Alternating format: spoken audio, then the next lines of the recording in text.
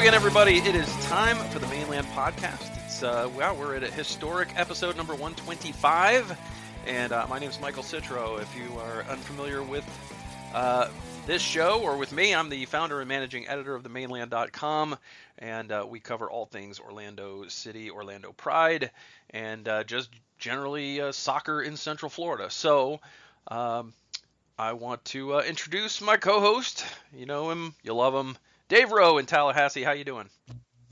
I'm pretty good, although I think you might be stretching it a little bit on love me. If everybody just will tolerate, I'm good. If they'll tolerate that's enough. Well, I figure they don't really dislike you. They might dislike that you live in Tallahassee. Well, that's true. My girlfriend probably likes that I live here, though, because that would be a heck of a commute for a relationship. Yeah, could be. All right. So, Dave, let's just not sugarcoat it. Orlando City's 6-game winning streak came to an end on Sunday in a game against Atlanta United, of all teams. Not the team you want to take a loss to. But I think this was a game where Orlando City went in thinking, this will be a game that tells us where we're at in terms of our development as a team and taking those steps forward toward becoming a title contender and, or at least a playoff team. And I think that for the most part, I think Orlando City can take away from the game that the Lions played toe-to-toe with, maybe the best team in the league right now. It's certainly a team playing at the top of its abilities. And I didn't think that Atlanta necessarily outplayed Orlando. I think Orlando was a little slow in the first half in some areas, maybe nerves, who knows. But, and then, of course, an early penalty went against Orlando City just 9 minutes in, a very soft penalty, which kind of had a bit of an effect on the outcome of the game, certainly, and setting the tone for that game. But I think Orlando City can really hold their heads high after that match. A 2-1 win for Atlanta. They went up early, as I mentioned, an early penalty, very soft. Christian Higuita, got to keep your hands down. He got his hands up. Didn't look like a whole lot of contact. Certainly, Christian Higuita must be Thor or the Hulk, because the way of Greg Garza slammed it to the ground would indicate a strength that we've not seen in the young Colombian. And, Alan Kelly bought it. I mean, Garza was selling and Kelly was buying, and it was a penalty. And Joseph Martinez scored it. And before a lot of fans were even in their seats, it was 1-0 to the visitors. And it was one of those things, I think we were talking in the press box, that it might be one of those games that we haven't seen in a while where things just don't go Orlando's way in terms of, some strange calls and some strange bounces and things like that. But, Orlando City kind of tried to regroup. I think Atlanta was pretty good in the midfield in the first half. I think that in some respects, Higuita and Yoshimar Yotun had some issues early dealing with the pace of the Atlanta attack, and Atlanta was able to, get a turnover in the midfield and turn that into a second goal and take a 2-0 lead in the first half hour. And it was, then it was kind of one of those things where you thought, Orlando's been down before, but this is a game that could get away from the Lions if they're not careful. Yeah, absolutely. Here's the thing: win streaks end. I don't care, who you are. It comes to an end at some point, and it just so happened. Unfortunately, it was against Atlanta. So be it. Let's face it. You mentioned that Kelly bought it, but on the penalty, the only thing that I had a problem with was that he wasn't consistently buying the same things. Well, we'll get into the officiating later. Let's just get through the recap. Okay, so anyway, yes, the penalty happened whether you agree with it or not. It did have a little bit of a different feel in that, whereas before, we had gone, 3 out of the 5 games or 4 out of the 6 games we had gone down to start the game and came back and would win or draw. This one you felt a little bit different about, especially once you're down 2. It feels like a pretty tough hill to climb, but after or let me say this: during the first half, I definitely think Orlando City, like you said, whether it was nerves or whatever, they were outplayed, they were outpaced, but they did finally settle in when they came out for the second half, and they did seem to, in my opinion, be the better team in the second half, and they got one back, and I almost held out some hope, but then all kinds of things happened that we'll talk about in a little bit. Well, they get to halftime. It's 2-0. There was also a shout for penalty on the other end that went unheeded with what looked to be a handball in the box off of a kicked clearance attempt that went off a foot and then off a hand, and nothing called on that end. Well, and every single line threw up their arms going handball, so it's not like it was one person that saw it. Right, and you expect in certain situations, sometimes you see guys throw up an arm like a hopeful arm, and in other situations, there are severe protests, and there were some severe protests on that one, but nothing gets called. You didn't see it. Okay, you move on. It's 2-0 at the half. Orlando City didn't. I thought this was a tough game for Higuita. I thought that he had been playing fantastic soccer, his best soccer of his career. But I think maybe whether he put too much pressure on himself or whether he just had trouble handling the pace of the game, through the midfield, having to deal with Barco and Almiron and Gressel. I thought that he didn't play very well, and I also thought that Yotun had one of his poorer performances. And some of that is credit to Atlanta, but some of it was just absolutely some of it was unforced errors. It was telegraphing passes. It was not knowing where you were going to go with the ball. The thing about Atlanta that makes them sort of fun to watch and certainly makes them dangerous offensively is when they get the ball, they know where it's going, and they put the ball there without even thinking about it. It's already gone. They know where it's going. And it sounds like something you could just watch film and go, okay, that's what they like to do. So now when the ball's turned over, I need to go to that spot, and I will be able to defend this play. And yet it doesn't happen. Nobody does it.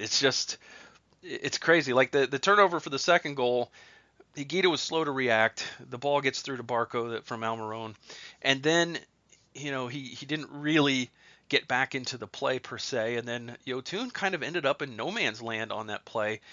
With the cross coming in, he was neither marking anybody nor really staying between the oncoming attackers and the guy with the ball. So he didn't stay between Garza and Barco, and he didn't really go and mark anybody. So I think Yotun got a little bit lost in the transition there, and it's they can't all be gems. Not every game can be outstanding, and it was a tough start for Orlando. But in all, I didn't think it was a horrible first half. I think that certainly there were problems, breakdowns in the opposing third. But I thought overall, and it bears watching. If you go look at the halftime stats, they were pretty even. Just one team had 2 goals and one team didn't have any. So some impatience, I think, in the attack, and Jason Kreis also addressed that. He said he actually wanted the guys. People are saying they got to be quicker, but Kreis actually said he wanted them to slow down.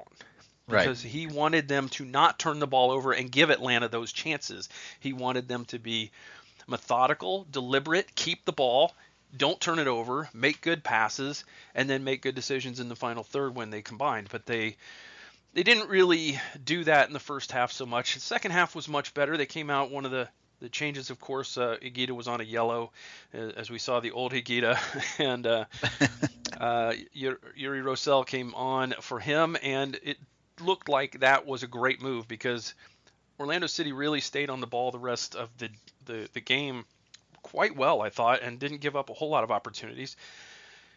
Atlanta, some of that is them hanging back with the lead, but they're not a team that sits back a lot. They like to add to their lead and just put teams away. And so they were looking for opportunities, but didn't get a whole lot of them. Got a few, but not a lot. The team played much better in the second half, and here's the thing. There is a reason why Atlanta is at the top of the table, okay? As much as we hate the fact that it is that they are a very good team, they are able to score goals. They are dangerous. And like you said, Orlando was essentially, other than a couple of minutes, maybe 20 minutes of the first half, was able to go toe to toe with them, come out with a 2-1 loss. I agree with you. There's nothing to be ashamed of.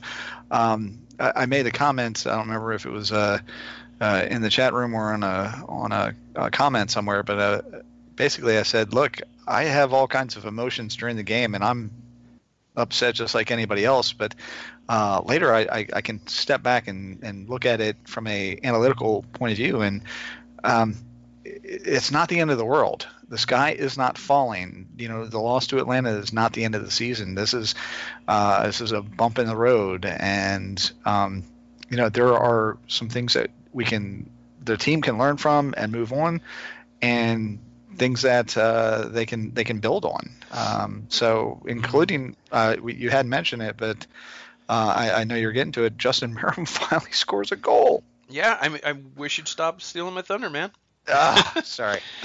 So yeah, I mean, I don't think the goal here is to talk anybody down. I mean, people are probably not happy with the loss, but I don't know that anybody's panicking. I think that the second half certainly was much better. Johnson steps up and just crushes one that goes off of the goalkeeper. Had to fight it off. It was knuckling. It was dipping. He fights it off. Merrim is first to the ball, beats Miles Robinson, takes a step to get around him, and just passes it into the back of the net. Just easy as you please. First goal as a Lion. Finally, Dave. Finally, the Mesopotamian Lion is on the board. I think we saw the monkey jump off his back and run up into the stands. It was really a good moment. You had to feel good for Justin. He's come so close so many times, and really that could have been a tying goal, because late in that first half that I forgot to mention, a really nice build-up and a ball in for Higuita. He heads it directly at the goalkeeper from pretty much point-blank range. That should have been a goal. Well, unfortunately, it wasn't. And that's Christian Higuita. Doesn't have a whole lot of offensive bones in his body, and and it wasn't his game regardless. I mean, like we mentioned, he's been playing really well, but this wasn't his game, and including that header. Yeah. So 2-1, and really it felt like, here we go again. It really felt like from that point on, Orlando seemed the more likely team to score an equalizer than Atlanta felt that they were going to get a third. And not a lot of really good clear-cut opportunities, and credit to Atlanta's defense. They have an underrated defense, but also there were a lot of stops and starts, and it was really hard to get a whole lot of rhythm. Just a lot of fouls, a lot of chippiness, some injuries, and a lot of whistles. And so, of course, at the end of all of that, there's some stoppage time.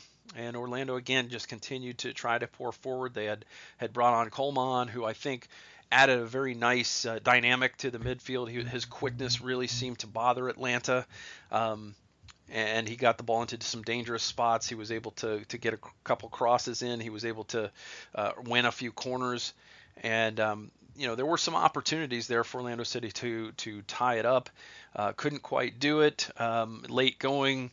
Got a couple of minutes of stoppage time left. Will Johnson goes down, tries to get a call, because let's face it, people going down, that was drawing calls. Alan Kelly was buying into a lot of that, but it seemed to be mostly one way, and he didn't buy Will Johnson's. And I will say this: watching it live in the stadium, in the press box, it looked like a foul.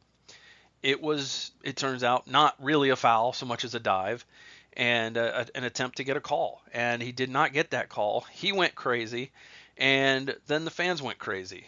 And the only thing that accomplished was it took away any chance for Orlando to come back and tie the game, because Alan Kelly rightly whistled the game right after the restart. I mean, he didn't even wait for the game, the field to get cleaned off. He was, you got to be concerned about player safety. It was who knows how long it would have taken to get all the bottles and cups and stuff off of the field.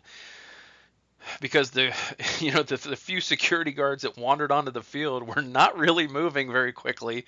They were just kind of moseying around. Let me just walk over here and kick this bottle off to the side.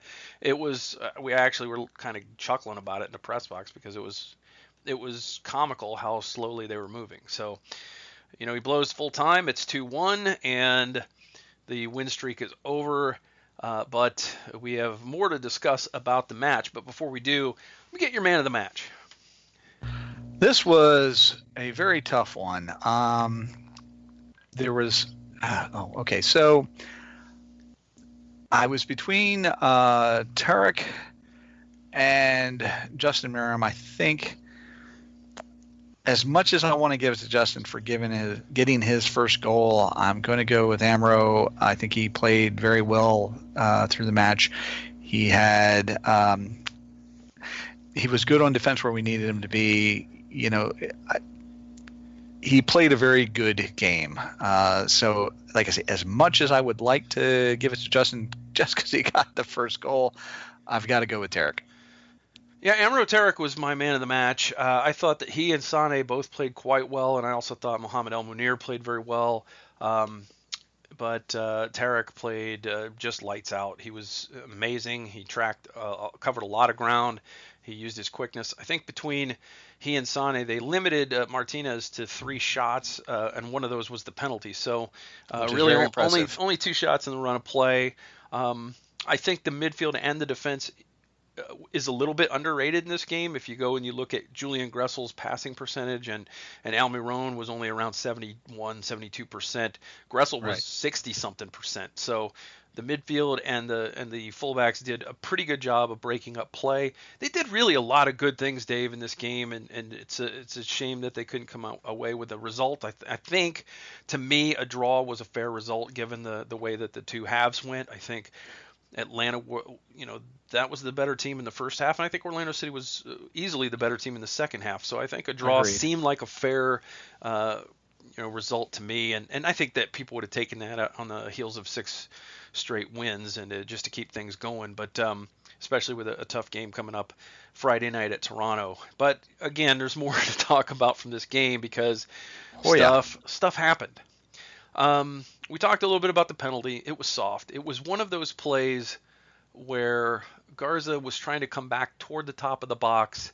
Higuita was running the opposite way, put his hand on him, but he really didn't apply a lot of pressure. There wasn't heavy contact. It's one of those games where, again, like Jason Christ said, big game, big match like this, you can't call that penalty. You can't call something that soft, that iffy. And Kelly was in a pretty decent position and still called it. So it was unfortunate because, you're only 9 minutes into the game and already you've affected the game. There was no attempt to go to video review, but I don't really think that in that case you're going to see a clear and obvious error, which is the criteria to overturn that. I know people were complaining that there was no video review. I certainly think there could have been some video review for the handball that we never got. We saw him go to the earpiece and touch the earpiece, so we know he was talking to the VAR. But nothing there. The other thing, too, is you just saw 3 or 4 real obstruction fouls on the other end of the pitch that didn't get called. And they weren't in the box, but they would have set up decent set pieces for Orlando in pretty good areas. One was, Tarek had El Munir had his run cut off, so he grabbed the shirt of the defender, and then the guy puts him in a headlock. And so the 2 fouls don't overcome the 1 foul. Kelly calls the foul on El Munir, which, he did grab the guy's shirt. Wasn't really pulling it too hard, but he did have a hold of his shirt. But the fact is he was already cut off, and then he got put in a headlock. I think the 2 fouls should trump the 1 foul, especially since one of them came before the shirt tug, and that should have been a free kick. Another one came on the other side when it looked like Mueller had split 2 defenders, and the second one cut him off and just threw his shoulder out and got him on the ground. And if he hadn't done that, Mueller skips through him, and it's a scoring chance. And there were opportunities there for some set pieces that didn't materialize, and I think a lot of the contact in the midfield that got yellows one way didn't get yellows the other way either. So I didn't think Alan Kelly was consistent. I didn't think he had a good game. And, certainly the frustration built up in the fans, as we'll talk about in a moment, and in the players. Yellow cards were 5-1 against Orlando. That is absolutely inconsistent. Not to mention the calls, like you said, the other calls that weren't yellows, with the penalty, that was an easy fall. He went to ground too easy. Did Will Johnson go to ground too easy? Yes, he absolutely did. And I'm not necessarily a believer in make-up calls, but if there ever was a time for one, that would have been it. Yeah, and it wasn't even a penalty. Right, it wouldn't even have been in the box. It would have been just outside the box. So, but it would have set up a good set piece opportunity late in the game. And it would have at least. I tell you what, if that had happened, what happened after wouldn't have happened. Correct, and as I said, we'll talk about the Johnson thing in a minute.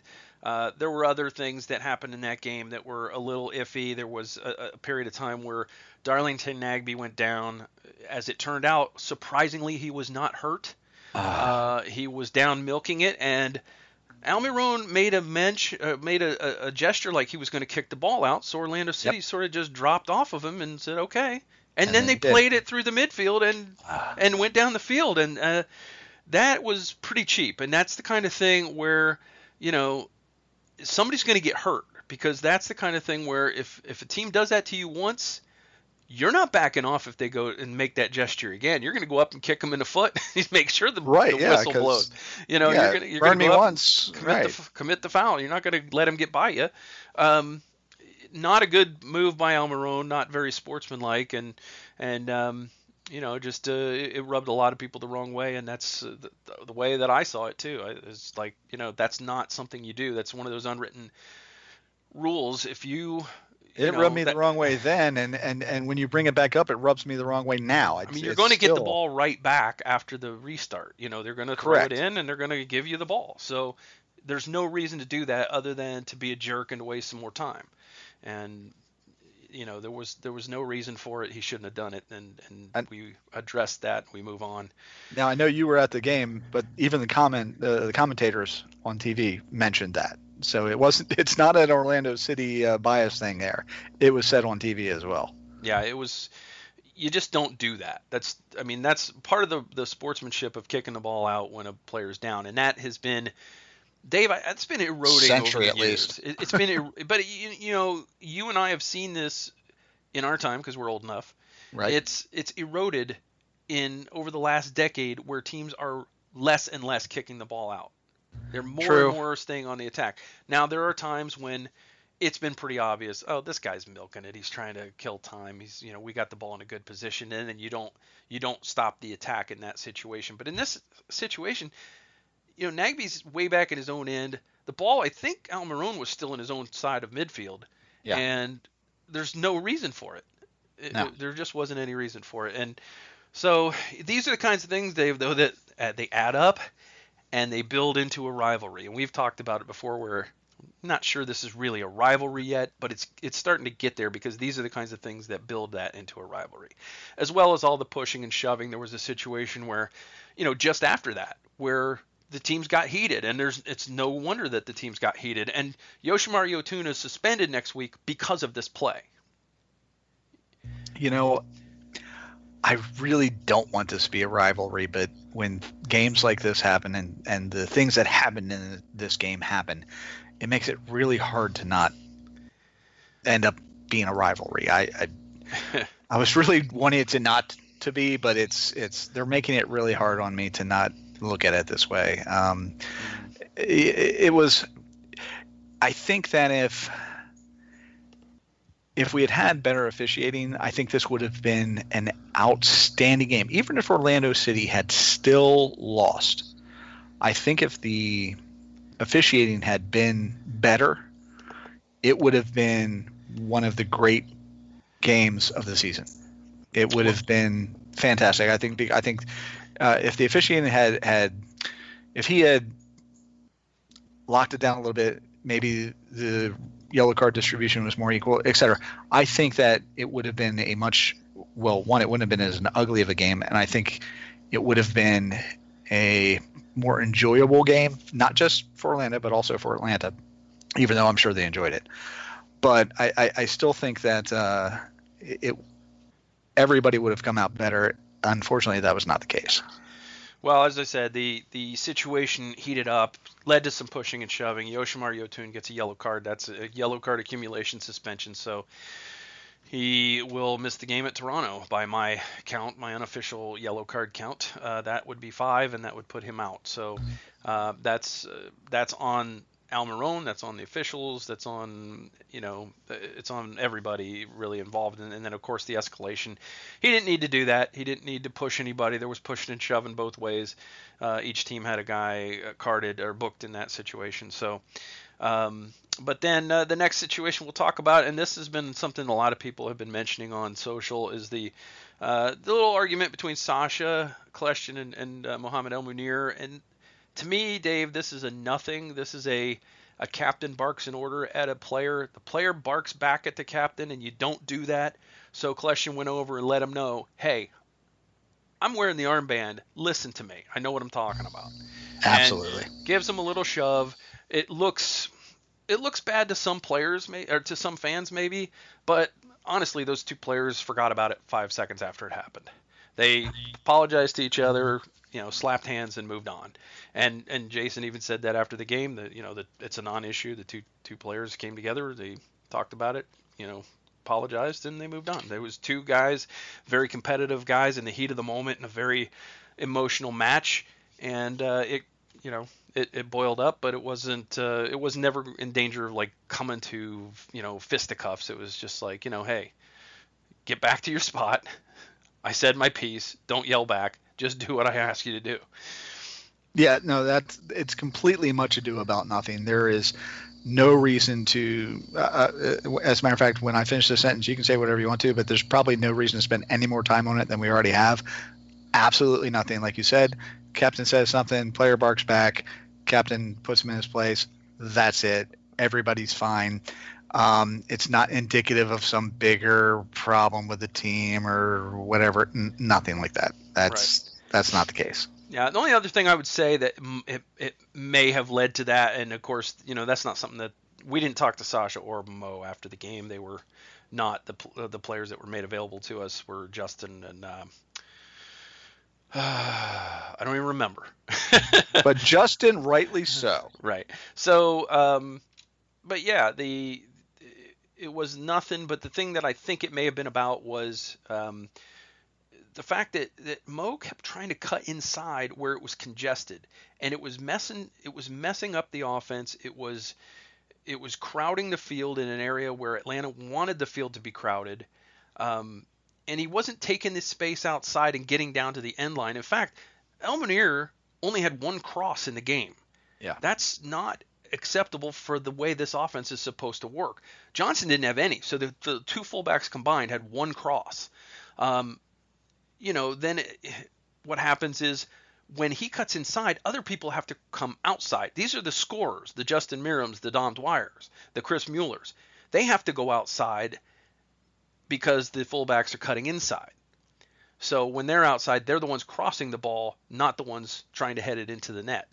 And I think that was a problem throughout the game. I think El Munir didn't trust his speed, which he should have, and didn't get down the line enough. And that may have been what led to that comment, because that was 2 or 3 times in like a 5-minute period where El Munir came up and he put the ball into traffic. It wasn't much Kleshtin could do with it. Ended up as a turnover. Kleshtin's the one sitting there looking like he's turning the ball over, but he's getting the ball in a bad spot. There's nothing he can do with it.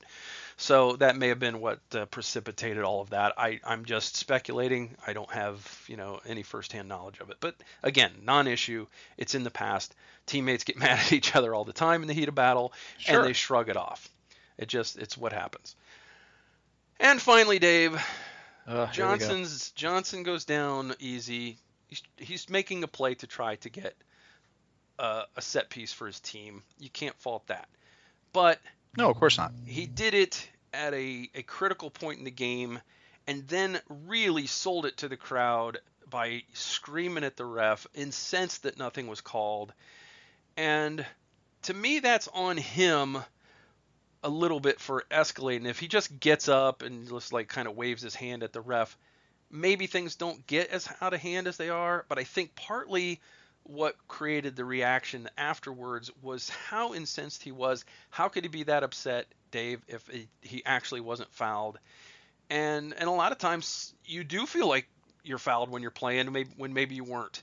But or maybe he felt like the player came in sliding with his feet up. Maybe that's what he wanted called. I don't know, but the bottom line is it really wasn't worth calling, and it's easy to say in retrospect when you've had a chance to look at the replay, but Sure. watching it live in person without a replay, it looks like a foul. But what happened next was inexcusable. A portion of the crowd, and I want to make this very clear because there are a few members of the supporters groups, when we mentioned that fans in general did something, Uh-huh. they sort of circle the wagons and say that we're coming down and bashing the supporters groups. It has nothing to do with that, because it wasn't just that section. Whether it was from supporters, whether it was from people who bought tickets in the safe standing section, whether it was people in the sections surrounding the supporters, there were people in each of those instances, in each of those groups, and not huge numbers, but way too many, who threw things onto the field, which is unacceptable. It is never okay. I don't care that you paid for your ticket. You don't have the right to throw things on the field. That's not part of it. It's against the fan code of conduct, and it ruined the end of the game because Orlando City didn't get that last 90 seconds or so to try to equalize. It didn't just ruin the end of the game because of making it so that Orlando couldn't have a chance to equalize. It ruined the perception of the game. The focus went away from what Orlando City did on the field and trying to get back into the game and how the players played, and put it squarely on Orlando City fans throw trash on field. That has been the only story about this that anybody is paying attention to. That is the most unfortunate. No, actually, I take it back. That's not the most unfortunate part. That is a byproduct of this. The most unfortunate part is that there are people who paid money, and I'm assuming paid money for beers and whatever else, that decided that they were so incensed about a soccer game that they were going to throw things onto the pitch during a match, eliminating the possibility for the team to come back, and also embarrassing themselves, embarrassing the rest of the fan base that is associated with them, possibly drenching people in front of them in drink and whatever else, potentially hurting somebody, either a player or somebody in the stands. It is absolutely inexcusable, and I agree that there are people out there who are circling wagons, making excuses. No, it's very simple. That should not happen. It should not be allowed. We as a fan base need to police our own, so to speak. And I don't know exactly what needs to occur to make that happen, but whatever it is, I'm on board. Yeah, you know what? This reminds me of LAFC. They had that, the slur on the goal kicks at the first game. They acted very quickly as a unit, both club and supporters, and they nipped it in the bud. And they've actually done a good job of stamping that out. Right. And the same thing has to happen with Orlando City fans. 90% of the people there, more than 90% of the people there, were behaving, fine. It was the minority that makes all of us look bad. It makes the club look bad. It makes the fan base look bad. And I know that some people don't care that they look bad. Some people don't care that, we want to be the bad boys or whatever. Let the haters hate. Let's bring it on. Embrace the hate. That kind of thing. That's not okay. That's not okay. You're representing the club, the city, the team. They don't want to be represented like that. Well, no, you're representing you and I and everybody else that is following this team and supporting this team. You don't get to decide that I'm a bad boy. No. Exactly. No. And there's nothing to defend here. If you threw something on the pitch on Sunday, you did something wrong, and you should not be allowed back in the stadium for a long time. That's just the way I feel, and it goes against the fan code of conduct, and you broke the rules. as I'm incensed about it, to be honest with you. No, I don't think anybody was madder than Sean, our Sean Rollins, and he said he had a great line. Crimes of passion are still crimes. Yeah, God, that was You great. could say that it just shows how passionate we are.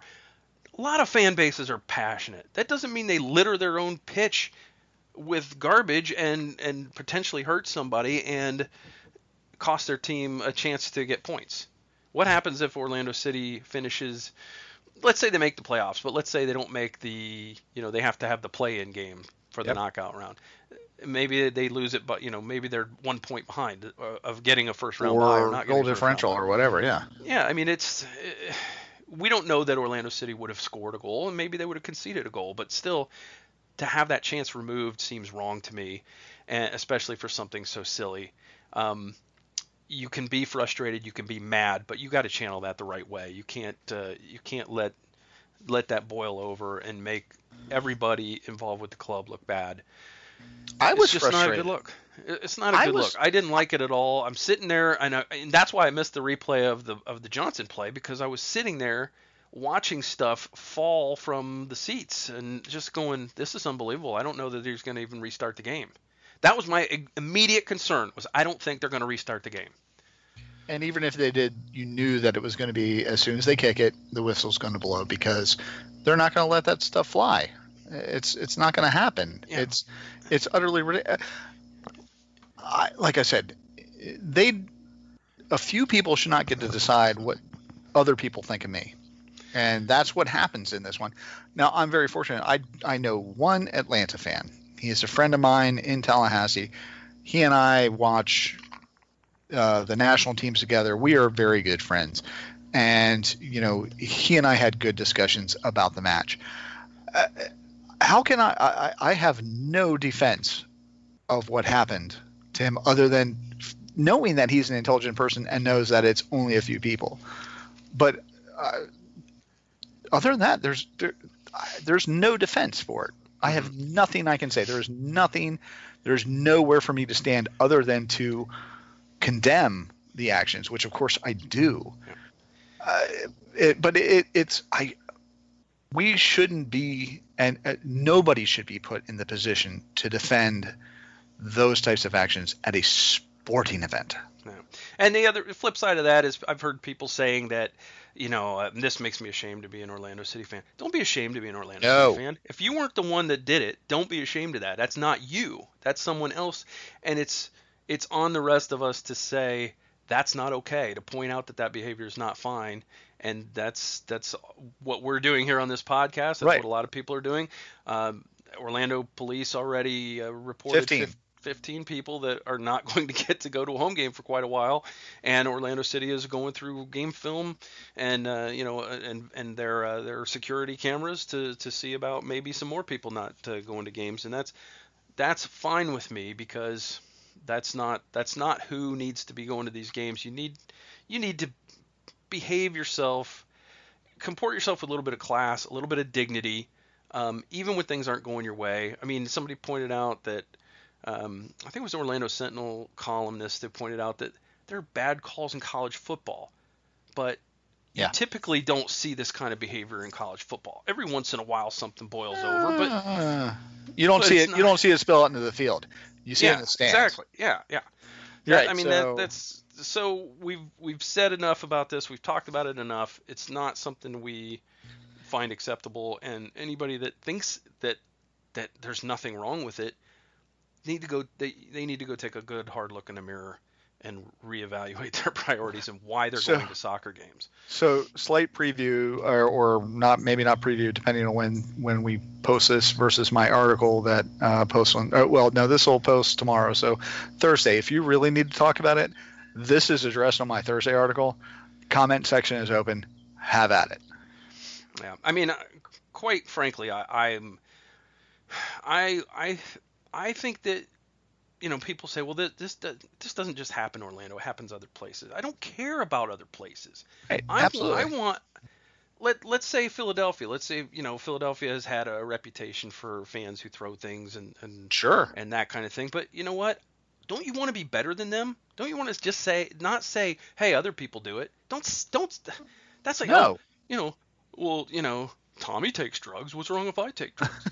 It's you Look, can't use that. Bob You killed can't. his sister. What's it a big deal if I You kill my can't. sister? You can't take that logic. You can't. Of It course not. doesn't matter that other teams do it. Be better. Be better than those fans. If somebody on other fans from another team do stupid things, be better than them. That's all. That's all we're saying. And again, this is not directed at any particular group. No, I can't stress that at enough the individuals. because I don't know how many times we've mentioned some fan or another did this or that, and then one group or another decides that we've come down on them. That's not what we're doing. That's No. not what we're doing. It wasn't limited to the wall. No. Not everyone in the wall is in a supporters group. No. My tickets were in the wall. I'm not in a supporters group. Correct. So it's a lot of people that come to games for the first time go stand in the wall because they want to see what it's like. Right. So it's not, again, this is not about the SGs. No. This is not about the fan base in general. It is about the individuals who, think they need to be part of the action because they got mad at a referee. Like, a referee has never made a bad call before in the history of mankind or in the history of other sports. Let's move on. Less because we could do like another hour on this, and I don't want to. Yeah. Okay, so the Orlando Pride, Dave, they are still going strong. 5 games without a loss now. A very successful road trip. The last 2 games happened since our last podcast. A draw at Utah in the ugliest game I've ever seen. Oh, and yes. A win at Portland, which I didn't think we would see. But we did. A very difficult place to play, Providence Park. They go in, they get the victory, they get 2 early goals, give up one on a set piece where nobody really was that worried about the best player in Canadian history and potentially one of the top 5 strikers that have ever played the game. Christine Sinclair, just let her go. She's not going to score. Sure. Oh, wait, she scored. Oh. she's really tall. Imagine that. From that point on, it was just a matter of, can we not give up the second goal? And somehow they didn't give up the second goal. Well, they did give up the second goal. It was waved off. Right, despite Sinclair trying. Yeah. Lindsey Horan put the ball in the net on honestly, I thought that goal should have counted. I don't think that Ashlyn Harris had a good handle on that ball. I think it was already spilled when the contact was made. I would have allowed the goal, but the Pride did hold on. That second goal was waved off. In fact, Portland had an earlier goal waved off for offside that did look like the correct call. And not very good at defending corners in this game, but the Pride held on and get the 2-1 win. Really, when I looked at the squad rotation for that game, I thought, wow, hang in the game, get Marta on the field in the second half, and maybe do something. Exactly. But Marta didn't even play in the game, Dave, and she got a rare game off after the Utah game at altitude. But the Pride were able to get a 2-1 win at Portland. Usually it's a 2-1 win for Portland Right. when these teams meet, but not this time. So just to recap, this 3-game road trip: 2-0 win over Chicago, 1-1 draw at Utah, 2-1 win at Portland, and those 2 wins were against teams that Orlando had previously never beaten. So very awesome. And the draw at Utah, the first ever trip to Rio Tinto in a game that really you could have probably put your baby to sleep in both. Put one child in each goal, and they would have never been bothered. They would have slept through the entire match. I had to do the 5 takeaways for the Utah game. It's the hardest 5 takeaways I've ever had to come up with because that game was so boring, so nothing. It was unbelievably hard to come up with. And 5 takeaways is usually one of the easiest articles you ever write because surely there's 5 things you can talk about.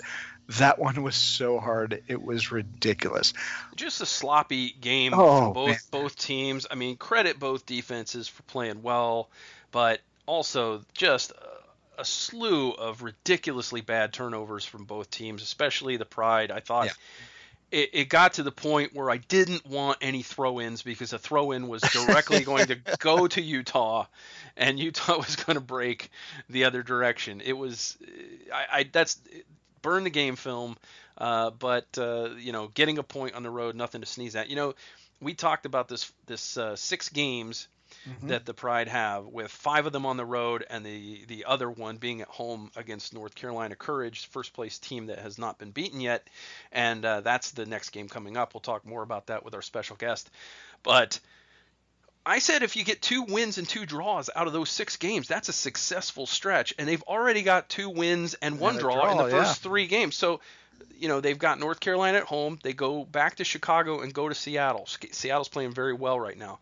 You get another draw out of these 3 games or more, and that is a great stretch for being the toughest stretch of the season. And then Orlando set up very, very nicely the rest of the season. So the Pride really positioned well. And I'm telling you, Dave, they're not playing their best soccer right now. Offensively, they don't look in sync yet. But I think it's coming. I think it's coming soon. When Tom Sermanni's been doing some, he's been having to do some squad rotation.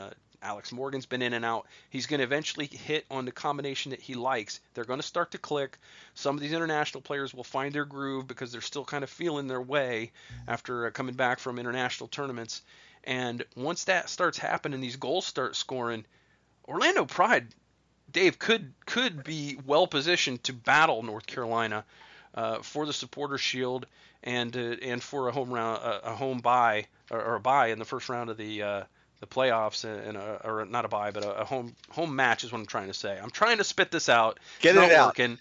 But yes, in the NWSL, the top 4 teams make the playoffs, and the top 2 teams host that first round. So they are in a good spot if they get through these with another win and or another draw, and anything more than a draw in these 3 games.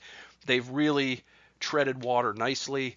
And then they're set up with a lot of home games in the second half of the season. So it looks good for the Pride right now. It does. I want to point out a couple things. So obviously it was the first time that the Pride beat the Thorns 2-1. That alone is historic. That's fantastic. But what everybody needs to realize is Alex Morgan hadn't scored yet until that game. Now she has. And now, and she was out and hurt, and even in that game I think she was hurt, and she still got her first goal. Nairn's goal was insane. It was a phenomenal goal, and I hadn't heard. I'm assuming Rapinoe got goal of the week, even though her shot was from a similar spot but closer in and not on the half volley, and with really nobody bothering her at all.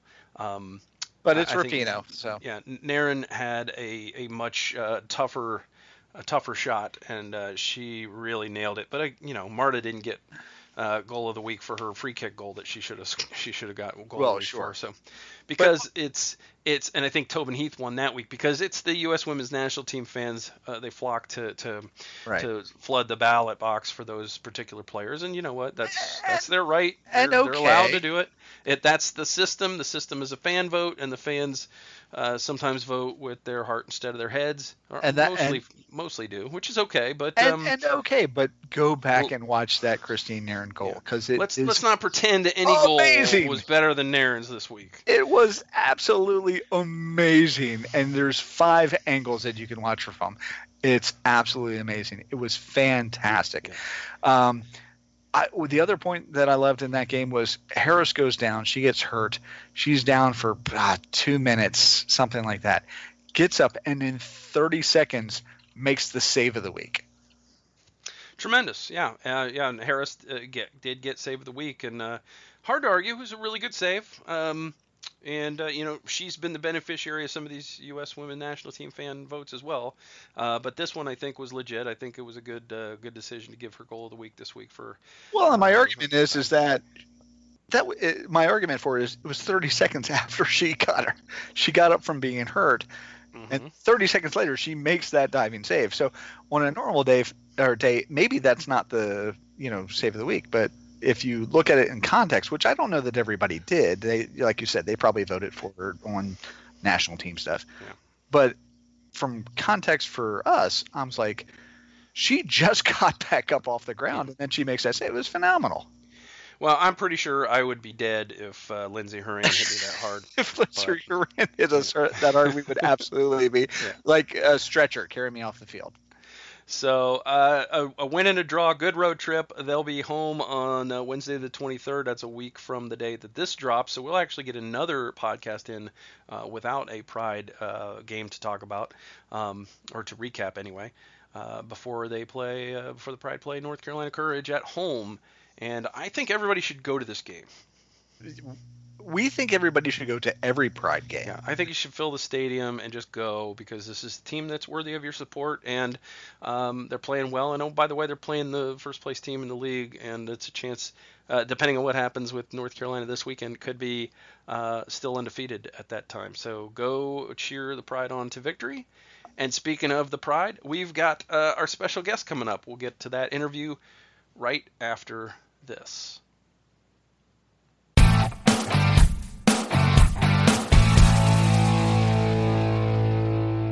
All right, joining us this week on the Mainland Podcast, very pleased to have with us from the Orlando Pride, Alanna Kennedy. Alanna, thanks for being on the podcast with us. Hey guys, thank you. So I want to start out by asking you, I mean, the club seems like it's on a little bit of a roll now, unbeaten in 5, but I get the sense that you guys think this team can be even better, even sharper, and play even better soccer moving forward. Yeah, I think you're right in saying that.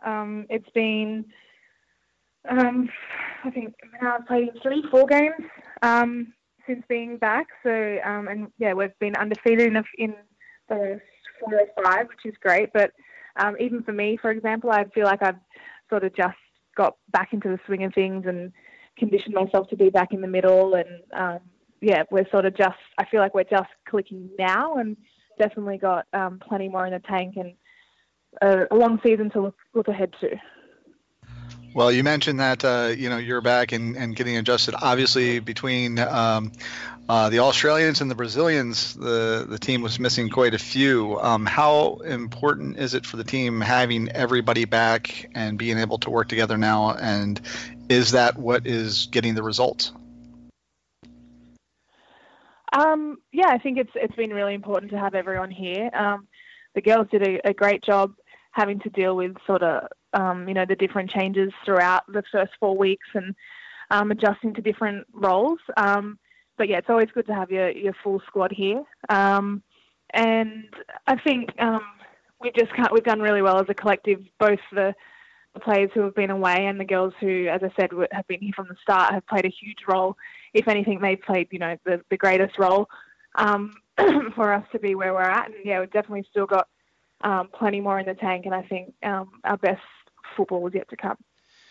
Now, Alanna, I probably should have led with this, but between W League and Asian Cup and the international travel, and now, thrown right into the NWSL season, how do you feel physically?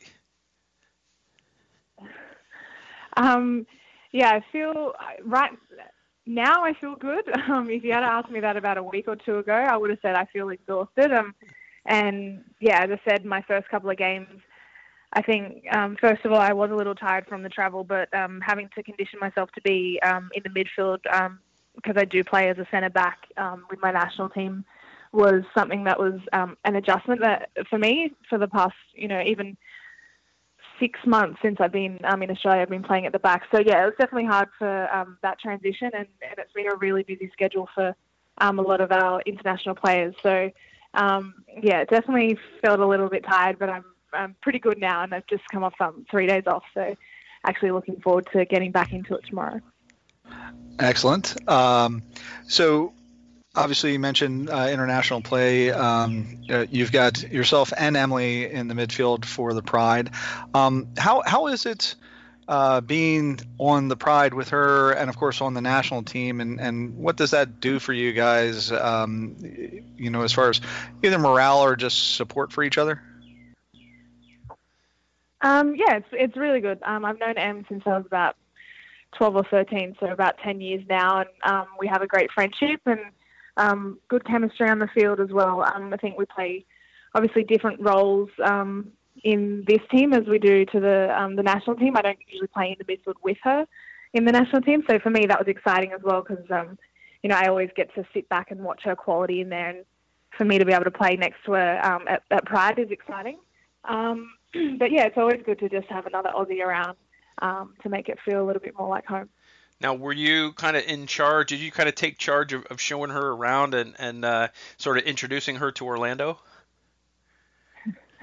Yeah, I sort of took her under my wing. She knew maybe a couple of the girls, but she's settled in really well and gets along with everyone really well. But yeah, so I think that's the Aussie way. There's not much to hate.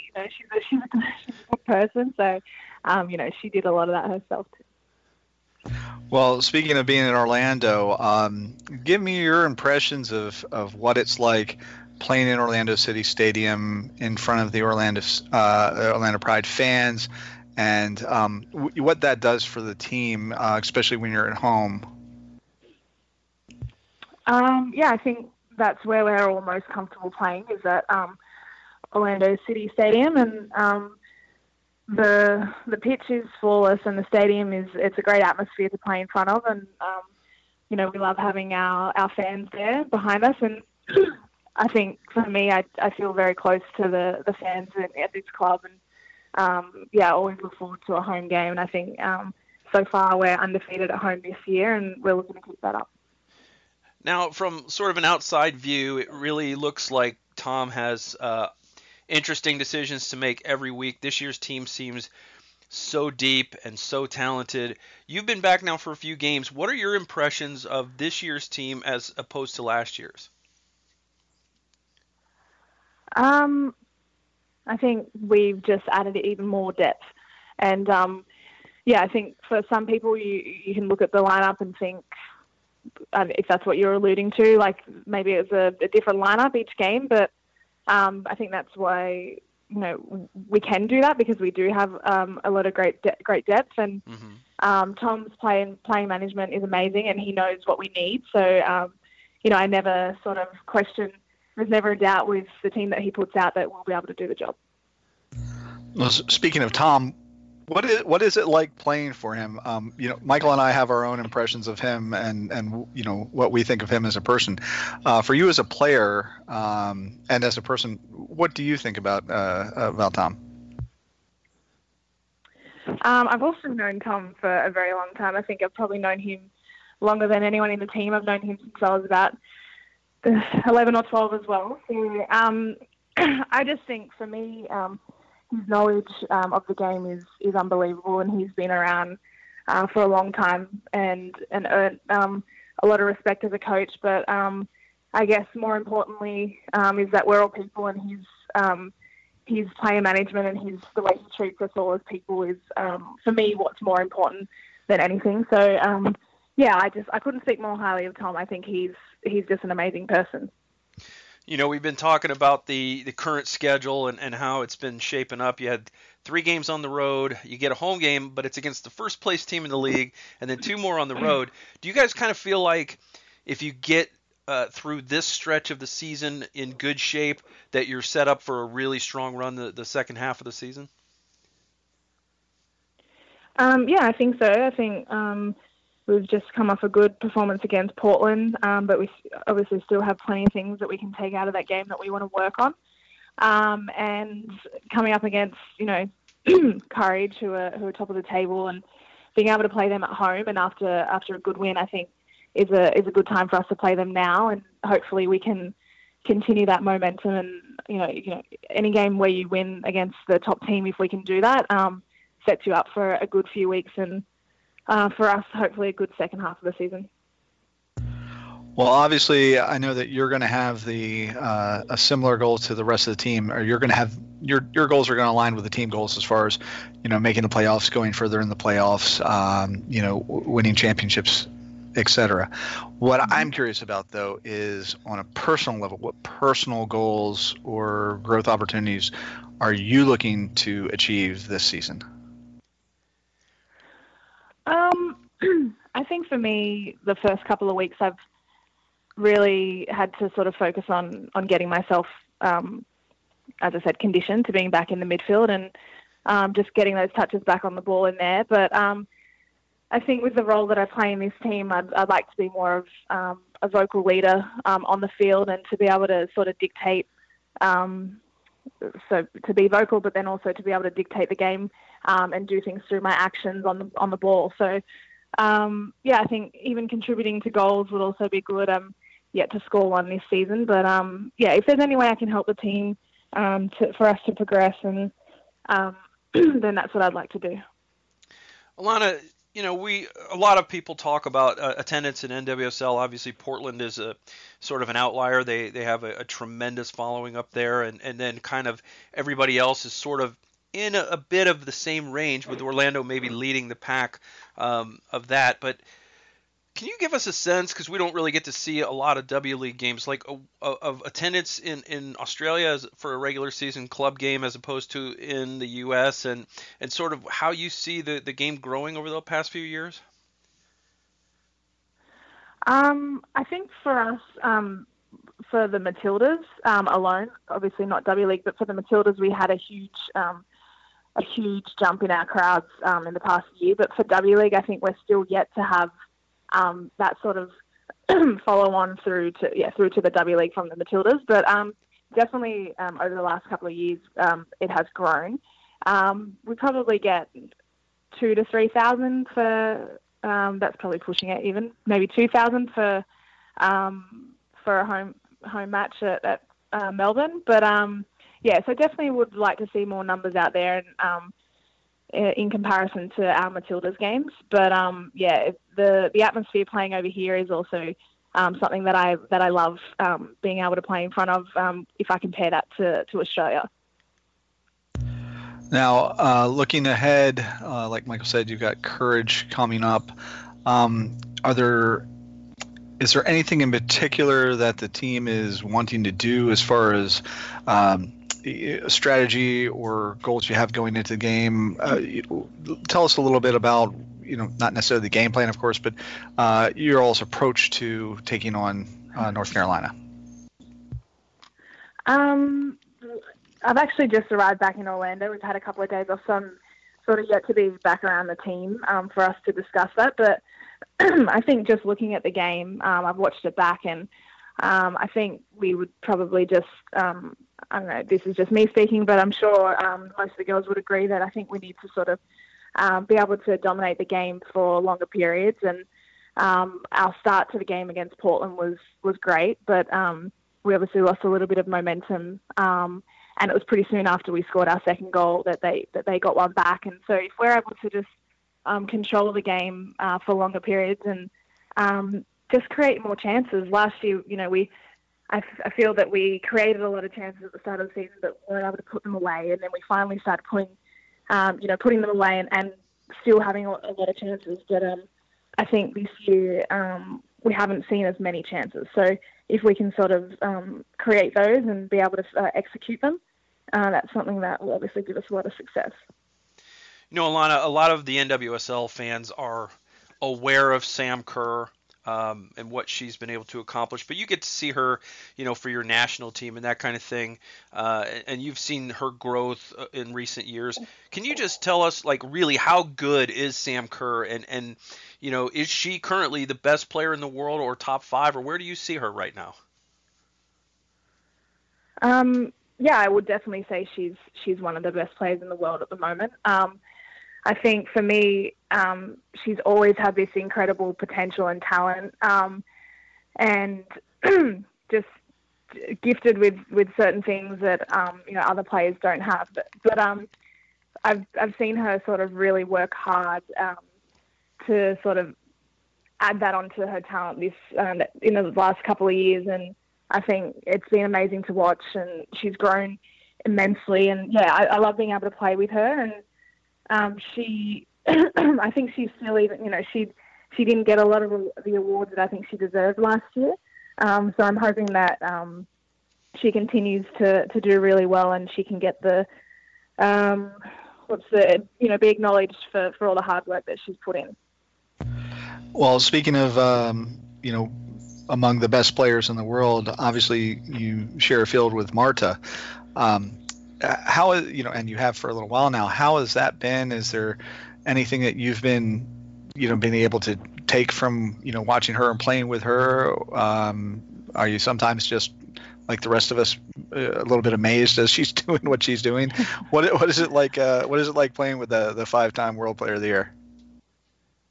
Yeah, I think, yeah, I'm definitely sometimes in awe of some of the things that she's able to pull out in training. It seems effortless to the rest of us, and I think that's, for me, I remember watching her when I was younger, and to be able to share the pitch with her every day now is obviously a privilege for all of us here. And yeah, definitely, she's definitely able to pull things out that you just don't expect, or other players wouldn't think to do. So yeah, she lived up to all the things that I'd heard and seen. And yeah, every day in training, she's got something. She pulls something new out of the bag. So really enjoy playing with her. She's also a great character within our team. So yeah. Alanna, before we let you go, we can't let you get out of here without asking you. First of all, did you know Tom Sermanni? Did you ever expect Tom Sermanni to be acting out a scene from a famous '90s movie? And before you go, we got to get your best Tom Sermanni story. Oh, so the first one, did I know what? Sorry, I don't think I heard that he was doing. Did you? No. Yeah, he acted out a scene from I believe it was Armageddon, prior to '90s Night, and brought the house down really.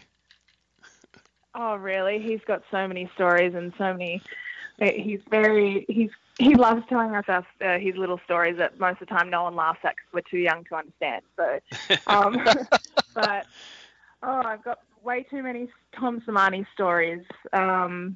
But honestly, I'm just so happy that I'm able to play under him again, because when he sort of left us for the Australian national team, I wasn't sure that I was going to get that opportunity again.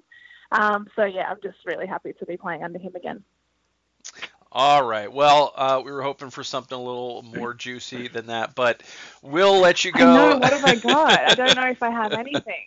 Alanna Kennedy, it's been so great talking to you, and we wish you the best of luck the rest of the season. Thanks so much for being with us on the podcast. No worries. Cheers, guys. Thanks for having me.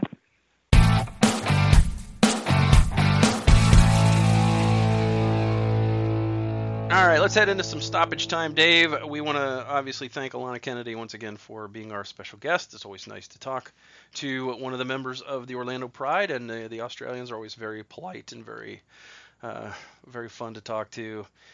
My voice just cracked like I'm in puberty or something, Dave. I don't know what is up with that. They told me this would stop years ago. I'm going to be 52 this year, and it's still doing it every once in a while. Evidently, you're 40 years off. I guess. Does that mean I'm going to get acne? Because I don't want to go through that again. Definitely glad that portion is over. Anyway, thanks to Jackie Maynard, also from the Pride Communications staff, for hooking us up with Alanna and allowing us to get that interview in. It was fun.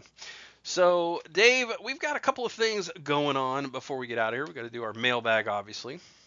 And we've got to do some key matchups and score predictions for Toronto FC. And also, just a quick note, we don't really talk about them yet because they're not really a thing yet. They haven't played a single game. But the Orlando Seawolves, a new MASL team, signed former Orlando City player Lewis Neal today. As I think they've only signed maybe 2 or 3 players, but Lewis Neal continuing his career indoors in the MASL. So good for Louis. I was going to say, good on you, Lewis. We're proud of you. Good for Lou. Anyway, so there's that. And, of course, we've got our mailbag. And we've got some mail. We do. We got quite a few emails or Twitter questions. I don't know if you got anything from Mark Johnson this week. I do have something from Mark Johnson. All right. Would you like to start with Mark Johnson? Let's do, but before we do that, let's let people know that they can ask us anything. Like anything. Doesn't have to be soccer related. You can do that. Not. 2 different ways to do that. You can email us, themainland@gmail.com. And also you can @ us on Twitter, @themainland, and use the hashtag AskTMLPC, which stands for The Mainland Podcast. I don't know why I say it in that kind of a rhythm, but Because you're that cool. I'm not sure that's the appropriate rhythm. Other people might give it different rhythms, but that's the rhythm I have chosen. And of course, spell Maine M-A-N-E, please, not M-A-I-N, M-A-N-E. So well, you can spell it M-A-I-N, but we're not gonna it won't get to us. So what does Mark want to know this week? So Mr. Mark Johnson wants to know, is the Orlando a derby? And if it is, should it be the Waffle House Derby? No, I think we've already determined that this is the Southern Showdown. Or the Southeast. That's true. We did that last week. Yeah. To be fair, he was busy with finals last week, so that may be why. Don't give me Mark's excuses. I'm not interested in Mark's excuses. So we're not going to call it a derby either? It's not going to be a derby? It's not a derby. No, it's a showdown. No, it's not a derby. You're right, because it's not the same town. We've been through this before. It is right, the Southeastern Showdown. We have determined it, and so it is written, so it shall be done. So it shall be done, and anybody who does anything similar to what Michael said a week ago, we shall be coming for you if you try to steal it. Yeah, well, Not really, but whatever. What are we going to do? Yeah, I mean, I'm in Tallahassee. I'm not coming for anybody. Yeah, I think we're the only blog in the country that doesn't have lawyers on staff. Wait, Mark Johnson's going to be a lawyer. Yeah, but he's not on staff. Do I have to give him a job now? Well, just make him a writer thingy. I don't know. We'll see. Just like once a month, and then he's on retainer. All right. Well, we'll see how it goes. Okay. Is that all Mark wanted to know?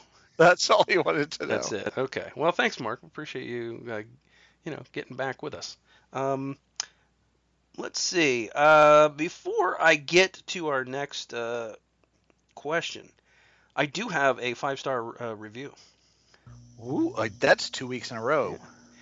We're getting spoiled. Yep. Foster46 says, this is without any doubt the best podcast for Orlando City fans. It also has some interesting guests. So there you go. Okay, well, the second part of that is absolutely true. Yes. The first part, I'm blushing. Yeah, and it's probably the first time ever that somebody sounded more excited about the podcast itself than about Alanna Kennedy. That's absolutely true. Yeah, that's because I'm more excited about Alanna Kennedy than I am, talking with you. No offense, of course. None taken and same. And exactly. And I would expect so. When I say same, I don't mean talking to you. I mean talking to myself. We have an emailer this week, Matthew. I guess it's Matthew. It says Matthew, and I don't want to assume that people call him Matt, because people assume and call me Mike sometimes, and I'm like, really? Okay, now here's the funny thing about that is obviously everybody knows I'm Dave or David. I'm one of the weird ones. I don't actually care. Yeah. David, I don't care. I went by Mike as a kid, because you're a kid. What do you know? But now see, I can't see that with you. But I get. Yeah, I returned to Michael probably my first year of college, and it's been that ever since. Now, if I am going to be fair, the one term that I don't go by, or I should say I only go by from my sister and formerly my mom, or my grandmother, Davy. Okay. Well, nobody else. I think we've extended this already long podcast long enough on this. All right, fine. Let's go on. Matthew would like to know, after the disappointing display of garbage on the pitch, I noticed some supporters on Twitter saying they thought it was okay to do this as a show of frustration. I'm not a member of a supporter group, and my only real idea of what they do comes from social media and hearing chants in the stands. Other than berating the other team's supporters, the refs, and posting profanity on Twitter, what good do these groups actually do? All right, Matthew, I want to just say right here that there are tons of great people in the ILF and Ruckus, and yes. I don't think that a few people should be representative of the group as a whole. The supporters groups do a lot of great things. They put together the TIFOs. They organize all kinds of charity events. They do a tremendous amount of good work in the community. They give of their time. They give of their efforts, their energy. They they do a lot of good things, a lot of positive things, and I would never ever denigrate the supporters groups as a whole. Correct. Are there a small percentage of the members of those groups, just like the entire group of fans in the stadium on Sunday as a whole, that don't always act appropriately? Sure, but I don't think that's representative of the supporters groups in as a whole. So hopefully that helps a little bit, and also you can visit their websites to see all kinds of other good things that they do.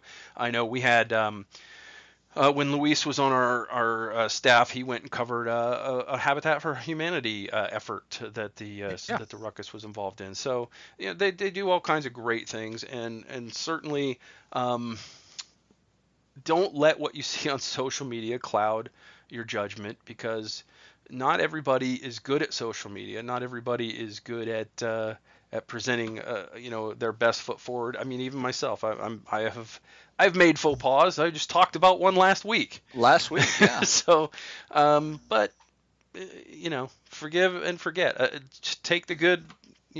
The good is the majority. So take it as a good thing that we have supporters groups, and just hope that the ones that behave appropriately, police the ones that don't, and that we can all, put a better face on the team's fan base than what we saw on Sunday.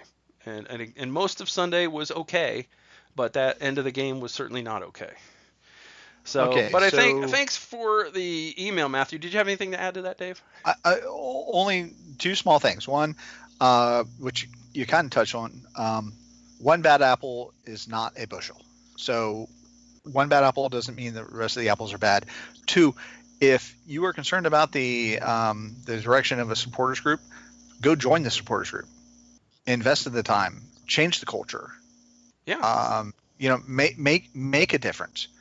And that's the best way to make sure that you are being supported the way you want to, or the team is being supported the way you want to, is to go be a part of that group, be a voice for being a level-headed person, being a good fan, etc. So that's all I would add to that. Okay, so let's get to the Twitter questions. Parker Cleveland would like to know, how can Orlando reach the bar that Jason Christ says Atlanta United set? Parker, I think first of all, the first step, that's a great question. First step was this past offseason, changing the roster, getting quality players, good locker room guys, good leaders, intelligent soccer players, and adding in young raw talent like Coleman, like Chris Mueller. I think the first step in that direction has taken place. The next part of that has to happen on the field. The team has to come together. They have to gel. They have to start playing 90-minute soccer the way that they train, the way that the coaches want them to play. And I think that's really all it takes to reach that bar. At least if you're discussing the team on the field. If you're talking about the organization as a whole, I think it helps to get somebody with more money than God to run things. I think that's money. Yeah, I know Flavio is not poor. Certainly when you compare him and his bank account to Dave and myself. However, he's not Arthur Blank.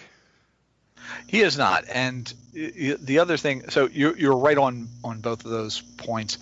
So we've gotten the personnel in. They are starting to gel in the field. The other thing I think that has happened is, there was a lot of talk before the season about Jason Christ and the 4-4-2 diamond. What have we actually seen in this win streak? It's not the 4-4-2 diamond. We've seen a 4-2-3-1. So we've seen that Jason is willing to adjust the formation on the field for the players that he has to maximize the players that are out there, to maximize the points. So that's a positive from me in what is going on at that level. And then you add in the players gelling and all the other things. You're absolutely right about the other thing would be crap tons of money. We all know that's how Atlanta did it. They somebody backed up a Brinks truck and went boop boop boop, here, build a team. They didn't do it the way we did it. They did it the easy way, which is lots and lots and lots of money.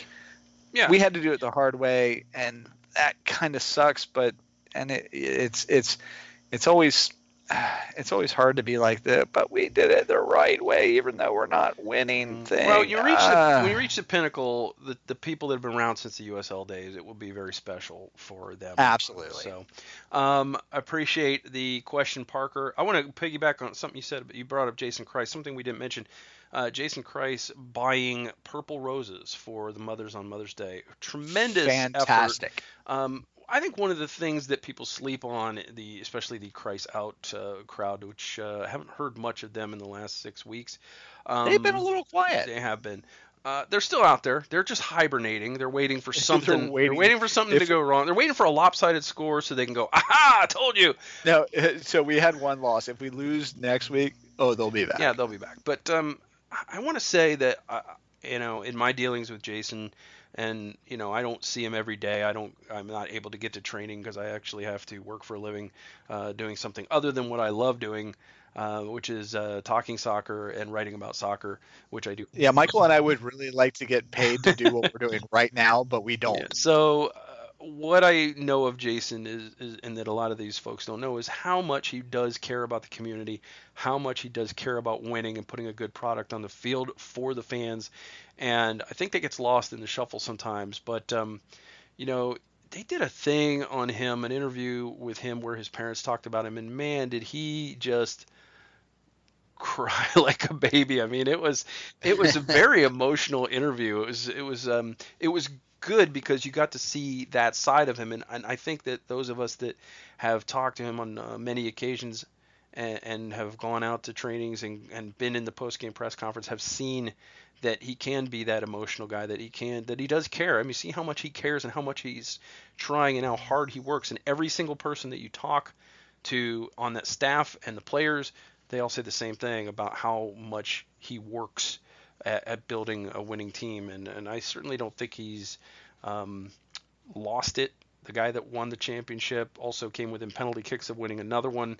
I don't think he's a bad coach at all. I don't think he's the wrong coach for this community, which is something that I've seen people say. I don't think he's the wrong coach for this group of players. I think that he's a guy who's tried to build a team, and they didn't take a big enough swing last year, and this year they went for the fences, and they got a pretty good team. And I think we saw that on the field on Sunday because they stood toe-to-toe with a team that was clicking on all cylinders. Coming off a loss, sure. Coming off a midweek game, sure. But that was a team that had been, basically steamrolling through the season since an opening day loss. And the only reason they lost in the midweek before the Orlando game is they had their goalkeeper sent off and had to play a man down for the rest of the game. So against, pretty decent team. So anyway, onward we go. Dan asks, how did the Pride manage to win in Portland with Marta on the bench? Very simple. They're deep.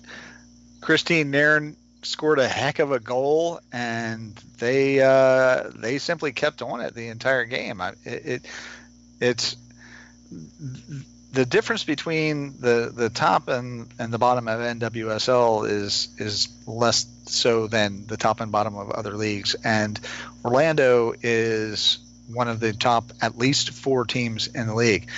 They have been unlucky or victims of whatever against Portland, but it was bound to happen at some point, and it happened this time. So Alex gets back on the score sheet. Nairn's goal was insane. Harris makes save of the week. Sure, maybe everything happened so it lined up that way, but it was bound to happen at some point. There's no way that a team the quality of the Pride is going to continue to lose to another team in the NWSL. So it just so happened that it was that week. Tons of parity. Taking nothing away from Marta, of course, but there are other great players in that squad. Yeah, the question I have for Dan is, hopefully he's not trying to get at maybe Marta shouldn't be playing. Hopefully no one thinks that because Marta is still a tremendous talent. But the reason that they won is because they started the game very, very well. Portland didn't match their energy. They connected on passes that would not have even come close a few days earlier in Utah.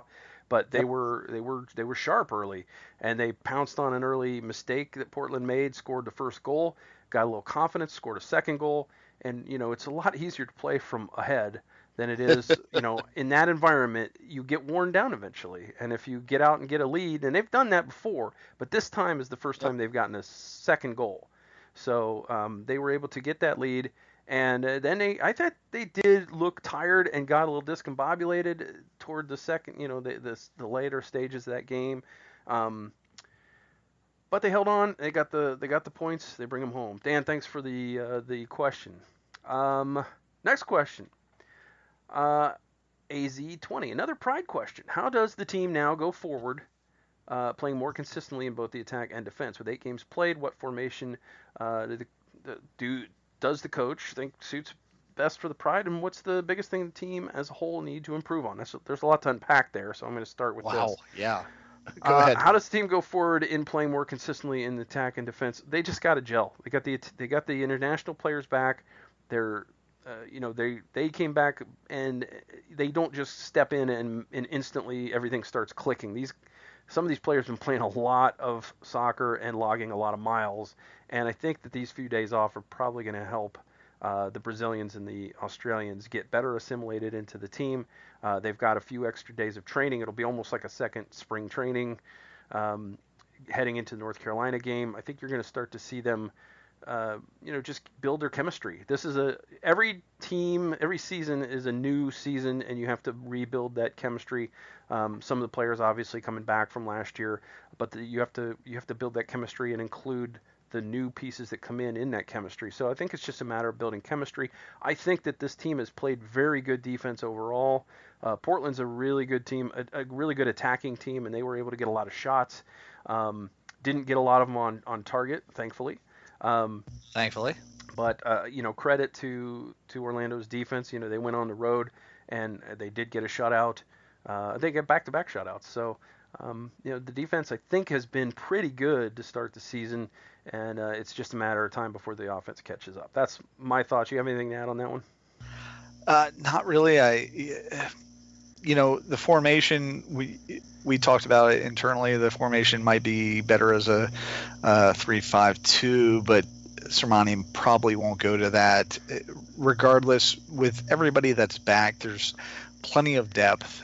There's plenty of talent. Mm-hmm. So it's a question, like you said, of just everybody getting back, gelling, and it all coming together. Yeah, Tom seems to like the 4-3-3 best. He also has used the 4-2-3-1 before.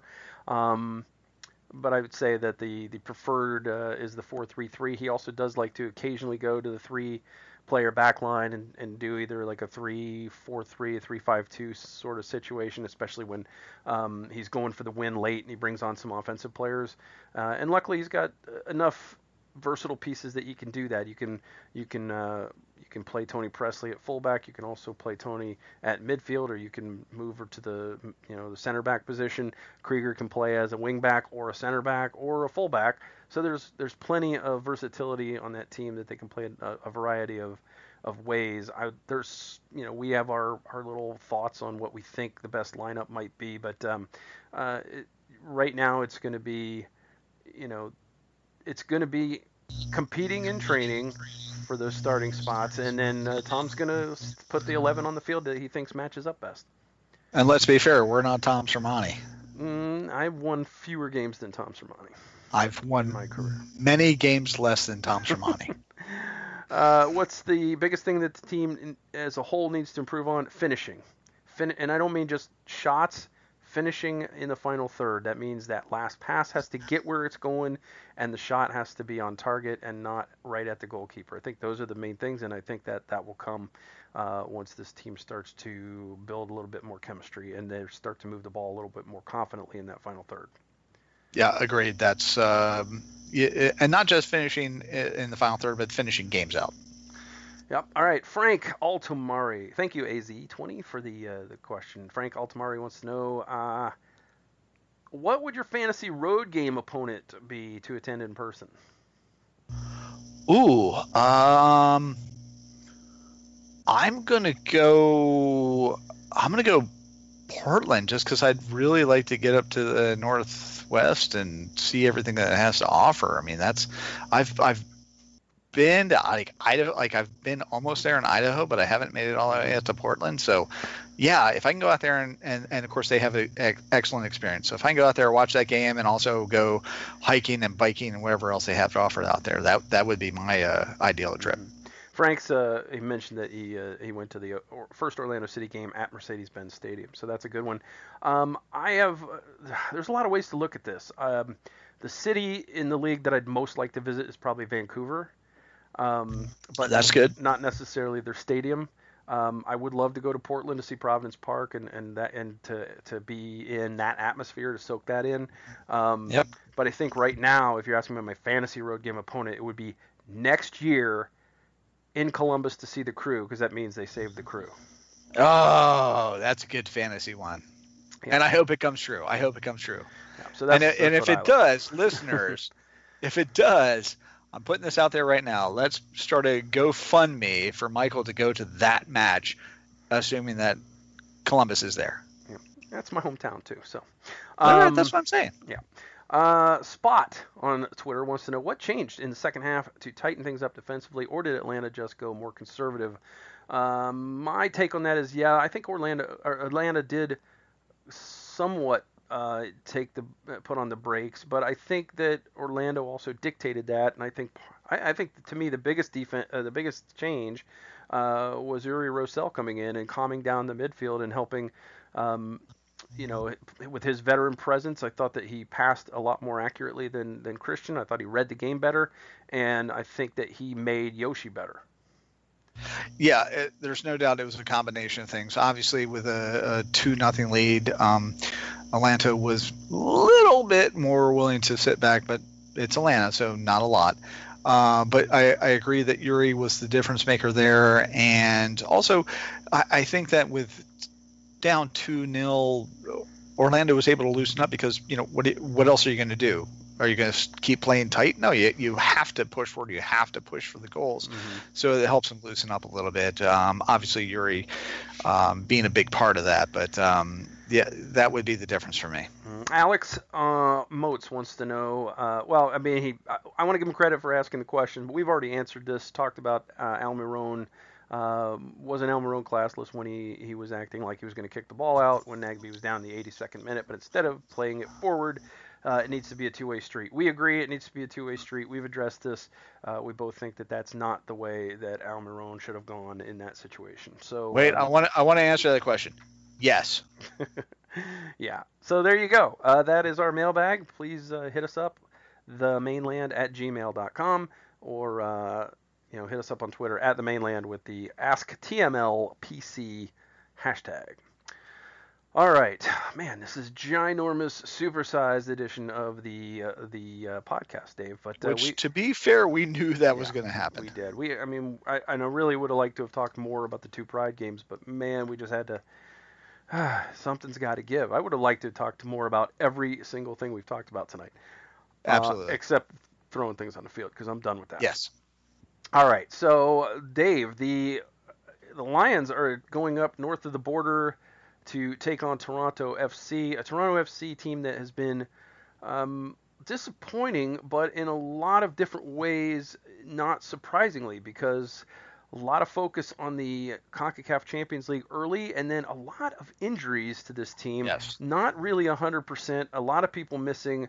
Josie Altidore was already going to be missing because of surgery on his foot, and now Giovinco will be out after picking up a red card in the most recent game that Toronto played when they lost at New England. So, and that was a hands to the face situation, and it was a little bit rougher than what Kaká did. Yes. So, you mean it wasn't one of his longtime friends that he was just messing around with? No, it wasn't, and it also was a little rougher than Nocerino's "I'm sorry, I'm Italian, so I'm going to touch your face" maneuver. But Giovinco, also Italian, very expressive. Right. Yeah. We are an expressive people. We touch, and the Major League Soccer says you can't do that. So, but I will say that Giovinco's was a little more angry than Giovinco or than Nocerino's or Kaká's were. He gets a game off, and barring some kind of weird overturn, which would only happen against Orlando City. So expect it any day now. But I will caution everyone, this is not a team to be trifled with. Just because they're missing some guys does not mean there's not a heck of a lot of talent. Toronto had the deepest roster in Major League Soccer last year. Last year they turned in the single best season by an MLS team, really, when you look at their treble. And nearly won, came within penalties of winning the, and really missing a sitter late of winning CONCACAF Champions League. So this is not a team to be trifled with. They've got great players like Vazquez that are not out. Marky Delgado plays very well. Michael Bradley, Alex Bono, they've got players, and they're not a team that is going to be easy to beat, even when they're not at full strength. Toussaint Ricketts is a capable striker. They have guys that can put the ball in the net. Dave, what are your key matchups here, and what is your final score prediction? Okay, so you're correct that this is a very deep team. People are negating them right now because of the whole CONCACAF thing, not realizing how difficult that is while also playing the MLS season. And given that they were the American team, or MLS team, closest to winning that in 12, 15, 20 years. So it's nobody to take lightly. However, that being said, Giovinco is out. Altidore is out. They do have others out.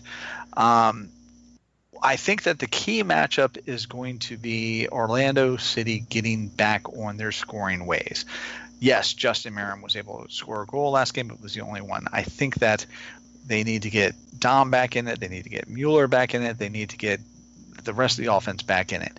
So my key matchup is actually not those guys, but the midfield getting balls serviced into those guys against, Michael Bradley gets a lot of grief for a lot of things, especially because of U.S. men's national team stuff. But he is a good D-mid player who is very smart on the ball and is very underrated. So if the Orlando City midfield can get the balls into the strikers and produce goals, I think that they will be able to win. So my key matchup is our midfield against their midfield, getting the balls into the offense.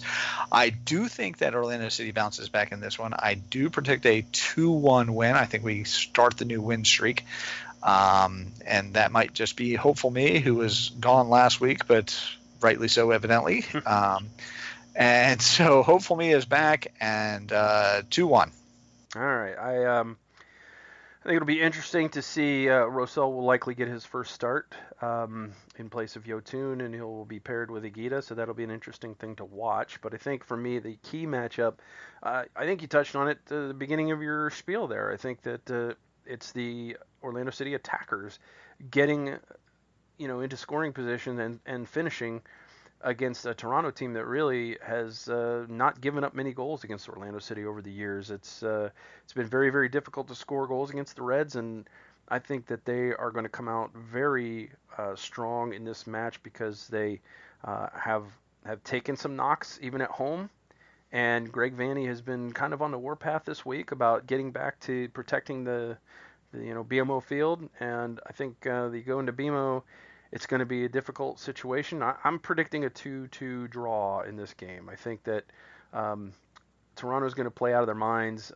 They're going to want to rise to the occasion of Giovinco being out, and I think that they're going to be very, very difficult to break down and to stop, because the guy that I think has really helped them out and really pushed them to new heights is Victor Vazquez.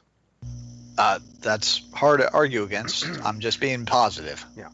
So anyway, so it probably will be neither of those things. No, we know for sure it will be neither of those things because we've never, ever been right. Yeah, so it was. I think we have been right. Have we? Yeah, we need to go back and find out if we was right. One of us has been right at some point. I think I was right one just time. I think I've been on like 56 podcasts. I think it was right one time. We are the blind squirrels who find a nut once in a while. But I predicted 3-1 Atlanta last week, and I'm glad that it wasn't 3-1. So. Yes, it's true. Anyway, so yeah, that's the way I'm seeing it. I'm seeing it a big. I agree. Chris Mueller's kind of disappeared the last few games. I'd like to see him return to form, but I have a weird feeling that Coleman might start this weekend. Ooh, I like it. Just because I think he really did insert some energy into the game, and I think that now he's had a taste of being on the bench for a while. I think that it might be time to unleash him, because these young guys that are just loaded with talent, sometimes they come in and they try to do too much, and they're playing at 110 miles an hour when they should be playing at 90 miles an hour. And I think that's what it kind of looks like with him sometimes, is that he's playing faster than he should be when he needs to just take a breath, relax, and just be himself. Trying too hard to impress, and I think that he might get an opportunity this week. Mueller certainly is a hard guy to take out of the starting lineup, though. I mean, just look at it when he does so much. Even off the ball, he does so much. Look when they subbed him out on Sunday. He sprinted off the field. Just had to be tired and gassed, and had been playing in heavy weather. But he knew. He knew that this team was down, and he needed to save every second, and he sprinted. I love to watch that kid play. He gets it. Everybody has been listening and reading my writings about all of it from the very get-go when we got him. I've been absolutely sold on this kid, and he has lived up to every bit of it. So even when he doesn't score, like you said, running off the field fast, whatever, trying hard, he puts an energy into this game that is almost unprecedented on the Orlando squad. I mean, you got to go back to Adrian Venter for somebody that would energize everybody that way. Yeah, he's great, and I'm glad that you I thought for a minute you were having a stroke, but I'm glad you weren't, because you were just like That's how impressed I am with this kid. I thought I was worried. I was worried there for a minute. Well, I am old. Glad so, you're that's a valid worry. All right, let's put a bow on this thing. It's been a long night of recording this. This will pop out on Wednesday the 16th. So we will be back next week to talk about Orlando City at Toronto FC. We won't have a Pride match to talk about, although we will preview obviously the Pride versus North Carolina Courage. But no game in between then, as they get a rare weekend off to recuperate and get some training sessions in and go back to the basics. So we'll be back to talk about all that next week, and maybe we'll have some more to discuss. We do know that Lewis Neal is going to be a Sea Wolf, and good on you, Lou. We've heard that Luke Bowden may be joining him in the not too distant future. He's technically still under contract with the Tampa Bay Rowdies, and I'm not sure when that expires, or even if they're still paying him, because he's not training with the team or anything right now. So he might be just getting paid to sit around his house and play video games. I don't know. If that happens, can we also say good on you, Lou? Yeah, maybe. I don't know. People might smack us for it. But but anyway, that's enticing. You're going to have more soccer in Orlando with maybe Lewis Neal and Luke Bowden to cheer on. So that's kind of cool. So I'm looking forward to that. We'll be back to talk about all the things that are worth talking about next week on this very podcast. But let's wrap up episode number 125. Thanks again to Alanna Kennedy for being this week's guest. Thanks to Jackie Maynard for setting that up. Thank you all for listening. Please read our stuff at themainland.com. Like us on Facebook. Follow us on Twitter. And we will, certainly read your 5-star review on the air if you leave us one on iTunes. And please feel free to leave, your honest star reviews there, and to recommend us to your friends and subscribe to our podcast. We really appreciate that. On behalf of David Rowe, I am Michael Citro signing off episode number 125, the way I always do, by saying, go City and go Pride.